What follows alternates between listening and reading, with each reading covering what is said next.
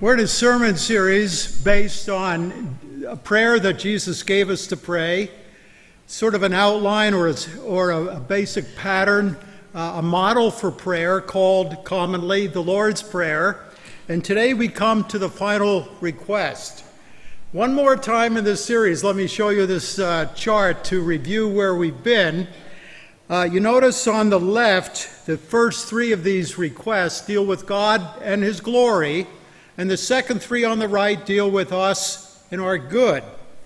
Some of you may be familiar with the fact that there's an old Bible translation called the King James Version that actually includes an additional verse by way of conclusion to the prayer. For yours is the kingdom, the power, and the glory forever. Amen. So why is that not in our Bibles, our more modern translations? Well, because it doesn't appear in the strongest, most reliable Bible manuscripts. So we're not wrong if we pray those words. It's not as though we've fallen into theological error, but we do need to know it's not included in the series because it's not found in the most reliable manuscripts of Scripture. Now, to go back to this chart, how does what is on the left impact how we pray for the matters that are on the right? Well, just to give you one idea, certainly God welcomes us to share the concerns, the hurts, the fears, the struggles that we're experiencing in everyday life. In fact, elsewhere, the Bible encourages us to come before God with confidence and even boldness. But still, Jesus has given us these first three concerns to pray for God's glory, the honoring of His name, the extent of His kingdom, and His will to be done on earth as it is in heaven. So how does that side impact the other side? Well, we can do it something like this. We can pray, Lord, here is my concern right now, and we state what it is. But we go on to say, really, Lord, what I'm ultimately concerned about is the honoring of your name, the extension of your kingdom, and the fulfillment of your will. So I'm hoping, as a result of this sermon series, that is how you are praying, that you are coming to prayer with a submissive heart, where your desires are always subservient to the greater concerns for God and His glory. All right, the fifth of these requests, which we looked at last week, finds us praying for the forgiveness of our debts, our moral debts, or our sins. So now, having taught us to deal with past sins, Jesus moves on in this last request from the past to the future to address our vulnerability to sins today and on into tomorrow. Lead us not into temptation, but deliver us from evil. So our topic this morning is temptation and the desire, whenever it occurs in our lives, to be delivered from it, as well as the purposes of the evil one, Satan himself. You know, when people go to a medical doctor and they discover, as a result of some tests, no doubt, that they have a very significant ailment, more than likely they will acquire as much information about their disease as they can possibly gain. So they'll receive information perhaps from the clinic, the hospital, the doctor. They'll go home, go online, search out other information. And the question is, does all of this learning cure the patient? Well, of course not. But if they understand the disease, they're certainly in a better position to fight against it. And what is true with regard to diseases is also true when we're talking about something like temptation. Gaining more information about what temptation is, how it functions in your personal case, is not going to cure you, but it will certainly enable you to manage it and to fight against it. So I want to begin today, if you have your sermon outline, sharing with you 4 basic facts that describe the nature of temptation. Here's the first. Temptation affects everybody.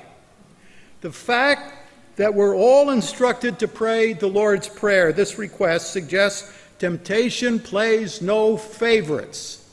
It can be an area of battleground for the stay-at-home mom who's dealing with little kids all day, has absolutely no adult conversation, and, is dealing with all of those difficulties, as well as the career-minded businesswoman. It can impact, at the same time, not only a pastor of a church, but a congregation. It can, invade the heart and life of a child on the way to school, as it certainly can the heart of a commuter on the way to work. As a matter of fact, the Bible tells us that even Jesus Christ was subjected to temptation. Did you know that? Yeah, look at this verse in Hebrews chapter 4.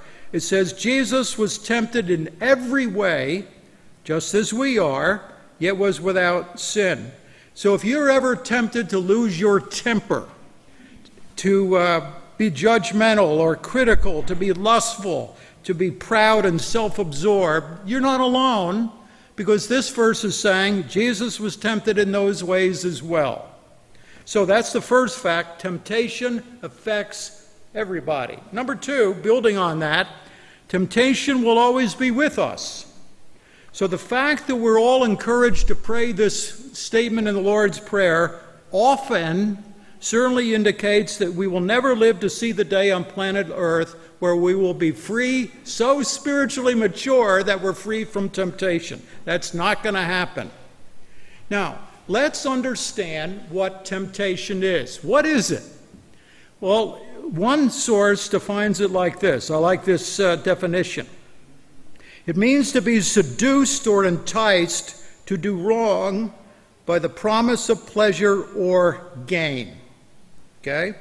Seduced or enticed to do wrong by the promise of pleasure or gain. Now that indicates to us that sin is pleasurable. If anybody tries to sell you on the idea that sin isn't pleasurable, they're simply wrong. If it wasn't pleasurable, we wouldn't do it. So it is pleasurable, but as the author of Hebrews 11:25 reminds us, he speaks there of the fleeting pleasures of sin. So yeah, it's pleasurable, but its pleasure is fleeting. So some temptation motivates us to do wrong by promising something attractive and good. Isn't that just like the evil one? Now, it certainly is not a sin to be tempted. Remember, Jesus was tempted in all ways and yet was without sin. The sin, of course, occurs in yielding to the temptation, doing the wrong to which we are enticed. I like the way Martin Luther used to put it, in his characteristic way, trying to come up with an analogy to illustrate how this works. He would say, you can't keep the birds from flying over your head, but they don't have to build a nest in your hair. And so that was his way of saying you can't help being tempted, but you certainly don't have to yield. So temptation will always be with us. Now that means we're not dealing today with a theoretical concept. We're dealing with reality. We're dealing with dreams and desires and interests, all kinds of concerns attractive to us, thoughts, desires, all sorts of things that hold out the promise of pleasure or pain or gain, but which lead to a lot of pain, lead to a lot of destruction, potentially in our lives as well as the lives of other people. So that's the second fact. Temptation will always be with us. Number three, temptation seems to follow a consistent pattern. There are many stories in the Bible of individuals who succumb to temptation, and we're familiar perhaps with some of them. I think of the story of Abraham, who lied about the identity of his wife, trying to pass her off as his sister to save his own skin. We think of David and his affair with Bathsheba. We think of the Apostle Peter and how on 3 occasions he denied even knowing Jesus Christ. So we have lots of stories, but I only know of one passage in the entire Bible that gives us some insight into how temptation actually takes place. James puts it like this in James chapter 1. But each of you, we're going to come back to those words in a moment or two here, each of you is tempted when, by your own evil desires, you're dragged away, and here's our word again, enticed. Then, after desire has conceived, it gives birth to sin, and sin, when it is full grown, gives birth to death. If I could put all of this that James is saying in fishing terms, I think I would come up with the following. First of all, there needs to be bait, okay? An object of interest. Could be a person, could be a title, could be a thing, could be a feeling, could be a belief, but there's some sort of promise of pleasure or gain. So there's the bait. Secondly, there needs to be some kind of inner desire that attracts us to the bait. The only way there's going to be failure, moral failure, is if there's some sort of attraction. That can lead to the temptation. Whatever it is, it has the potential to become an object of interest and attraction for us. So there's the bait, there's the inner desire. Thirdly, sin occurs when we yield, that is, when we bite the bait. Now, James, to put it in his language, speaks of our being dragged away and enticed. This word enticed is actually a fishing word, and literally it means to lure by bait. And so the fisherman for our hearts, Satan himself, knows exactly what bait to use on me and what bait to use on you. He has a very large tackle box filled with a variety of lures, and he's always trying to entice each one of us to bite. When we do, we sin. And that leads to the fourth thing that James talks about. Sin results in tragic consequences. In this case, we get hooked and fried. Or to use his language, sin gives birth to death. Now that's true even in a Christian. If we follow this process, sin leads to a kind of a death-like existence. There's guilt, and there's a sense of shame and frustration. There's a lack of peace, dissatisfaction. Oftentimes this feeling as well of being at a distance from God himself. So it doesn't matter, what the enticement is. Temptation always seems to follow this kind of a pattern. All right, that leads to a fourth observation I want to make. Temptation is an individual matter. It's an individual matter. Coming back to the language of James, he talks about each of you being tempted, your own inner desire, so that's very individualistic language. So in other words, open doors to sin face all of us each day, but not necessarily in the same way. Sometimes I'm asked the question, Rich, why is it that I always seem to struggle in the exact same areas? Well, in part, it's because our personalities and our life experiences make us vulnerable to particular kinds of temptation. Some of us, I don't know, maybe even all of us, will struggle with certain types of temptations, maybe for the rest of our lives, because the temptations are related to who we are. Now, let me give you some examples. Certain people, by virtue of their temperament, may continue to battle the temptation of low self-esteem. They just feel like they're total losers, and it leads oftentimes to discouragement, even depression. They tend to be introverted, they tend to be melancholy. By the way, this is my personality that I'm now describing. Very easy to become discouraged. That might be a constant source of temptation. Others of us may have a kind of an addictive personality. I've shared with you on other occasions that my dad was an alcoholic.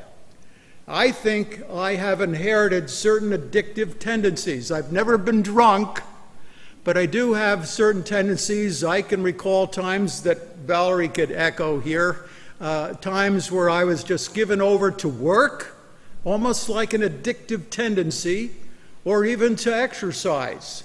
So there are people, for example, that may not be addicted to a certain kind of drug, although in a certain sense, being in top physical shape, having the perfect body can be like a drug, or maybe it's work, or it could be something else. Now, none of this means that we have to yield. Doesn't mean that we'll never know relief. Jesus Christ can bring, and I love this phrase from Francis Schaeffer, the theologian, he can bring substantial healing into your life, into your mind, and even into your emotions. And yet people who love Jesus may nevertheless struggle with issues of depression, overeating, lying, sexual issues, because of their personalities and life experiences. I want to go further, however, with this. It seems to me that many of our temptations are born out of legitimate needs that are created by God himself. Of course, the problem is we go about seeking to meet those legitimate needs in very illegitimate ways. Let me give you a couple of examples. Take a woman who's home all day with the little kids, no adult conversation taking place. Her husband comes home and he's demanding, unappreciative, bossy, very self-absorbed, no real emotional connection whatsoever. And this goes on maybe not only for months but for years in the relationship. Finally, she gets to know the next door neighbor who's very caring and supportive, appreciates her, encourages her, and you can begin to see where this could go, right? Or maybe it's the husband who's married to a very cold, emotionally distant woman. And he meets this woman in the cubicle next to his own, and they hit it off. And she's laughing at his goofy jokes, you know, and they're just having a neat connection back and forth. And you can see where that can go. That doesn't justify being unfaithful. Certainly it doesn't. But it's certainly critical that we understand ourselves and our wirings.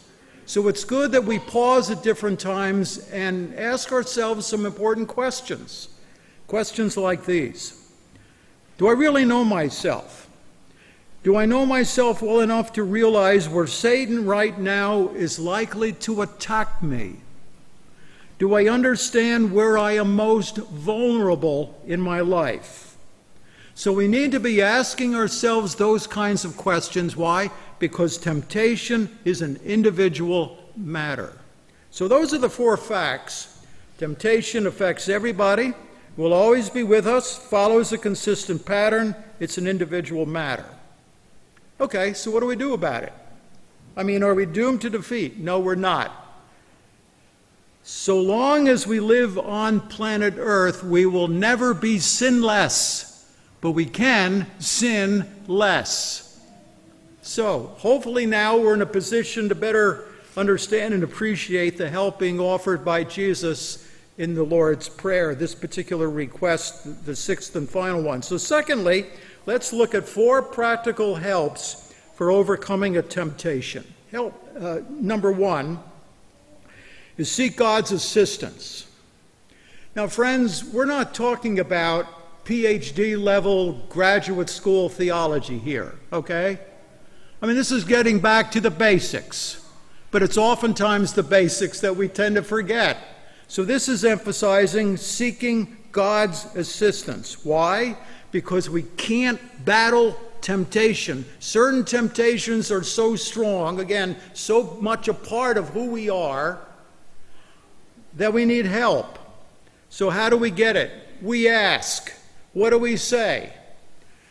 Father in heaven, lead me not into temptation, but deliver me from the evil one. That would be a good place to start. Now, what does that mean? When we pray those words, lead me not into temptation, what exactly do we even have in mind? Well, it can't be, never let me be tempted, because as we've seen, that's inevitable. So, does God lead us into temptation? I mean, this is saying, lead us not into temptation. Does God lead us into temptation? Well, some of you who have been around your Bibles for a while know that there's probably a verse or two somewhere, isn't it in maybe James? Well, you'd be right if you thought James, that addresses this particular issue. Look at James 1:13 with me on the screen. When tempted, no one should say, God is tempting me. So that's my out, you know. God led me into this. I didn't have any choice. I just had to give in. No, nobody can say or should say, God is tempting me, for God cannot be tempted by evil. Notice, nor does he tempt anyone. Well, that would seem to answer the question, right? God doesn't lead us into temptation. All right, then what do you do with these 2 other Bible verses that I want to show you? How do you handle Genesis 22, verse 1, which in the old King James Version reads, "And it came to pass that God did tempt Abraham." That would seem to be an issue. Seems to say that God does tempt us. Wow. So that seems to be a contradiction to what James just said, right? And while you're trying to think of what the answer would be to that verse, let me give you another one. How about Matthew chapter 4 and verse 1? "Then Jesus was led by the Spirit into the desert to be tempted by the devil." Now it does say that the devil tempted Jesus. But it does also say that he was led by the Spirit in the desert to be tempted. So how do we deal with this? Well, the explanation isn't as difficult as I'm probably making it out to be. And that is to say this, that the same original word for tempt or temptation can be translated trial or even test.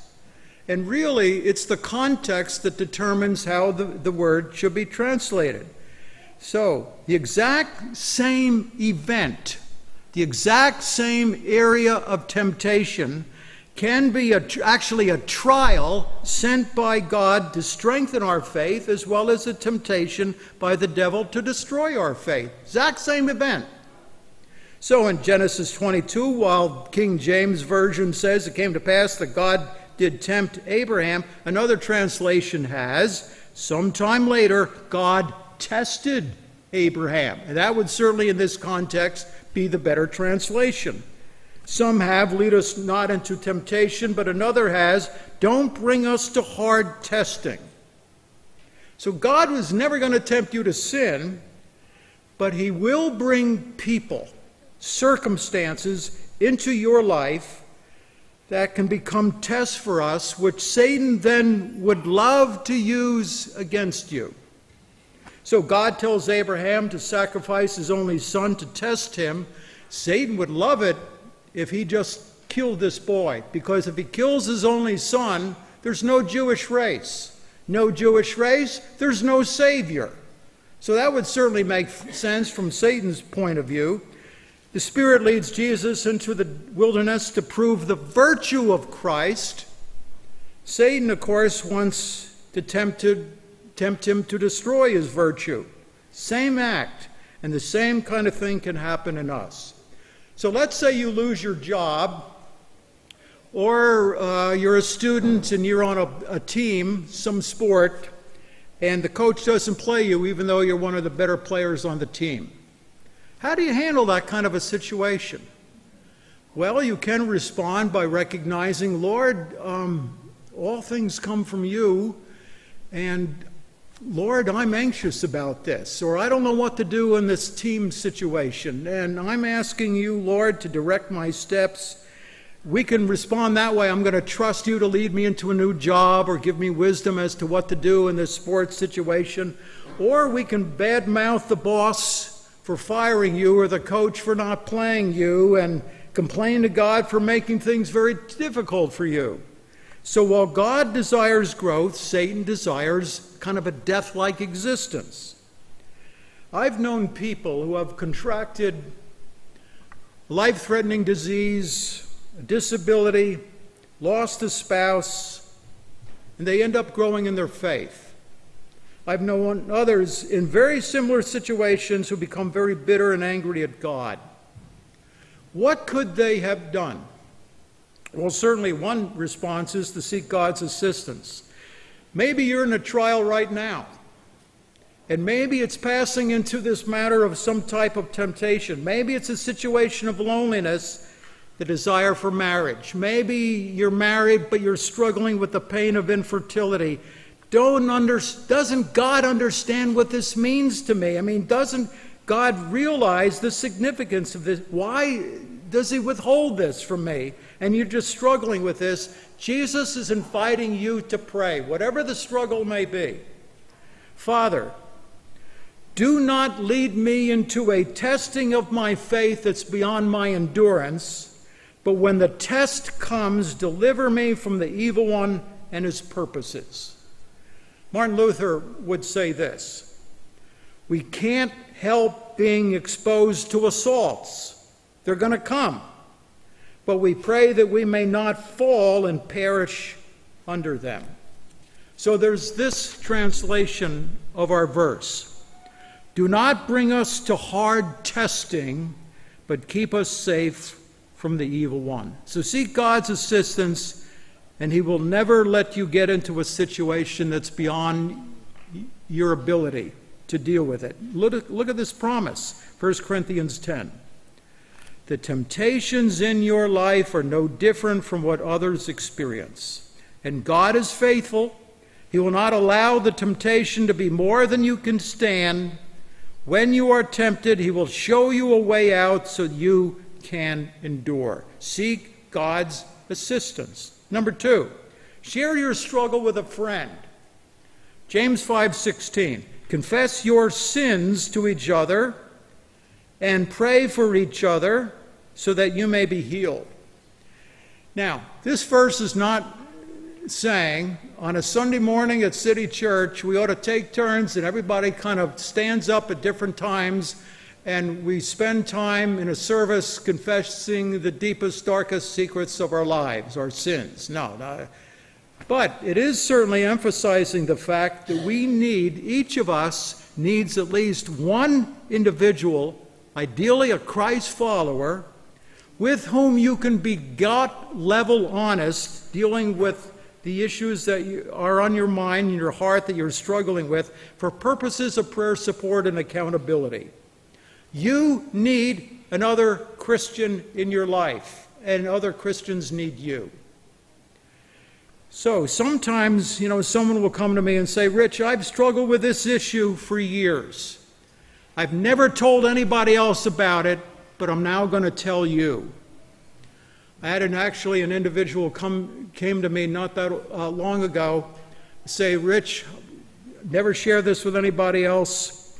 I'm dealing with same-sex attraction issues. My dad is a Baptist pastor in Ohio. If he were to find out about my struggle, I couldn't come home. He'd kick me out the house. And so he shared that with me, and I go, wow, Paul, I just want you to know that's my struggle. I mean, I've got a lot of issues that I'm dealing with, Paul. That's not one of them, but I certainly would like to understand what your struggle is like. Would you be willing to meet with me on a regular basis just to share with me what is it like to deal with those kinds of temptations and struggles while you are part of an evangelical community? What's that even like? He said, I'd love it. And so we got together on multiple opportunities in which he shared with me his struggle in life. I began to think, wouldn't it be something if City Church were like that, where we were a place we could all feel that it was safe to reveal with somebody our area of struggle? Maybe it's in a context of a small group.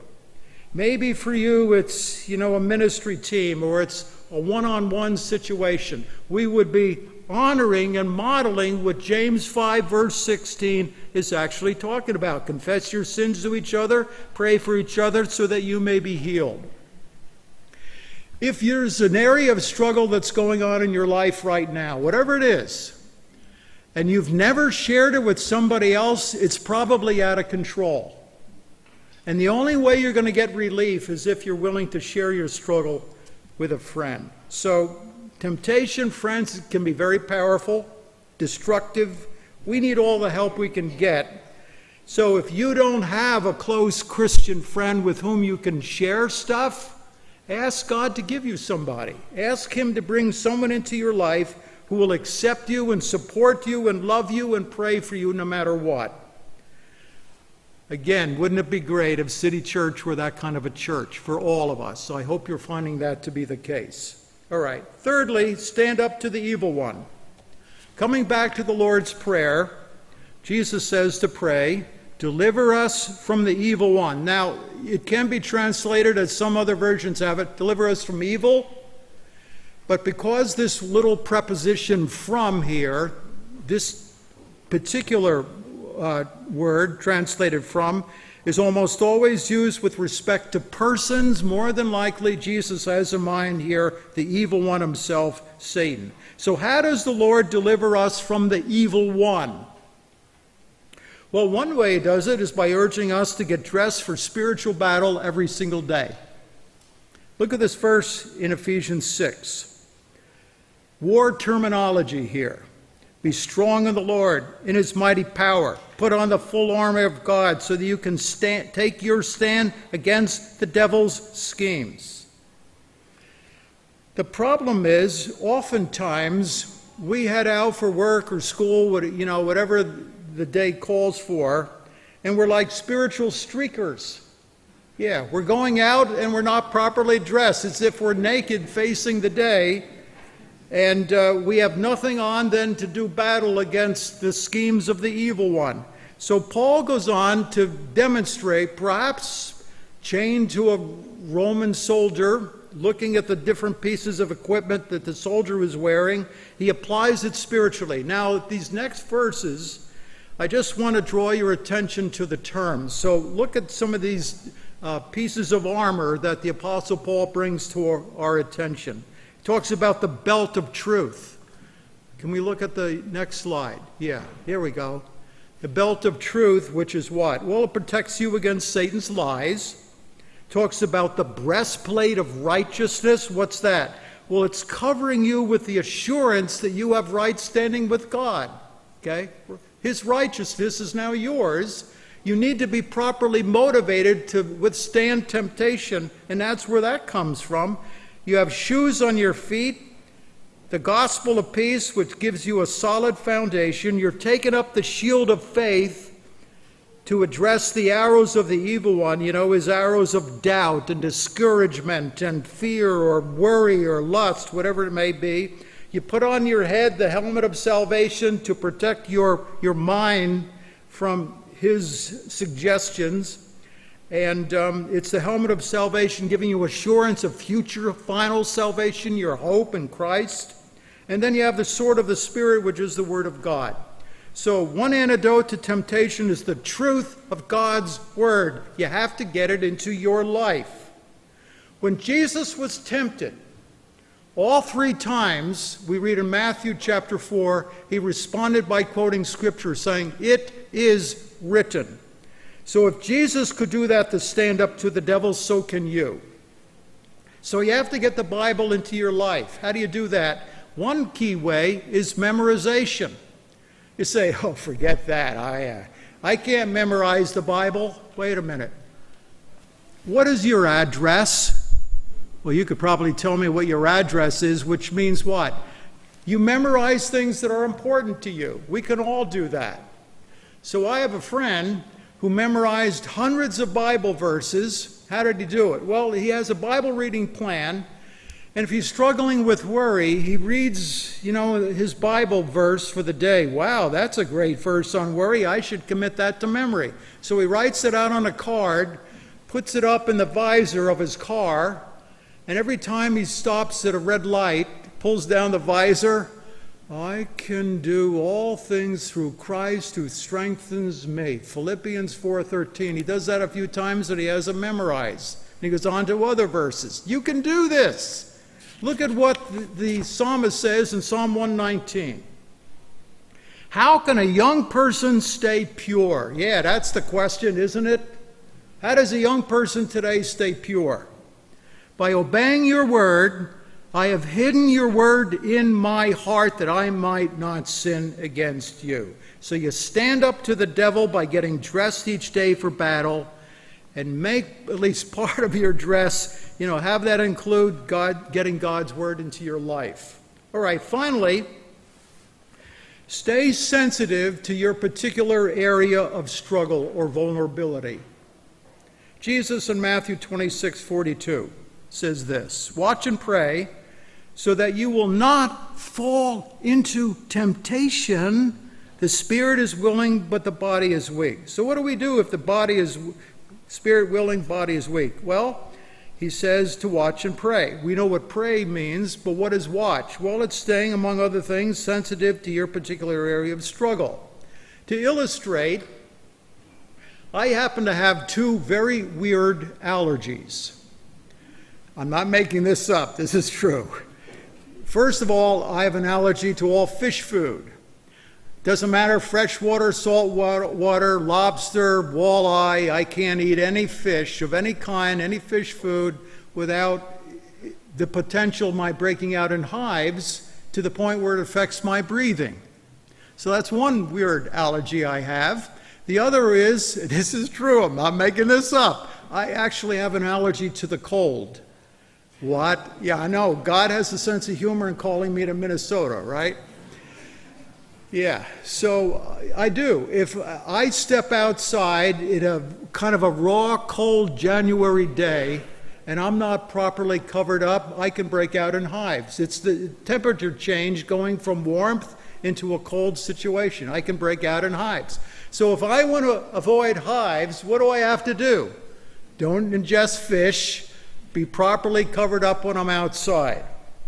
Well, if you have a temper problem, and you discover, you know what, if I cheat on my regular hours of sleep and I'm up watching games or late night TV or whatever it is that's going on, talking to friends, I get up in the morning and I'm just a bear to live with, I'm an old grouch, then what do you need to do?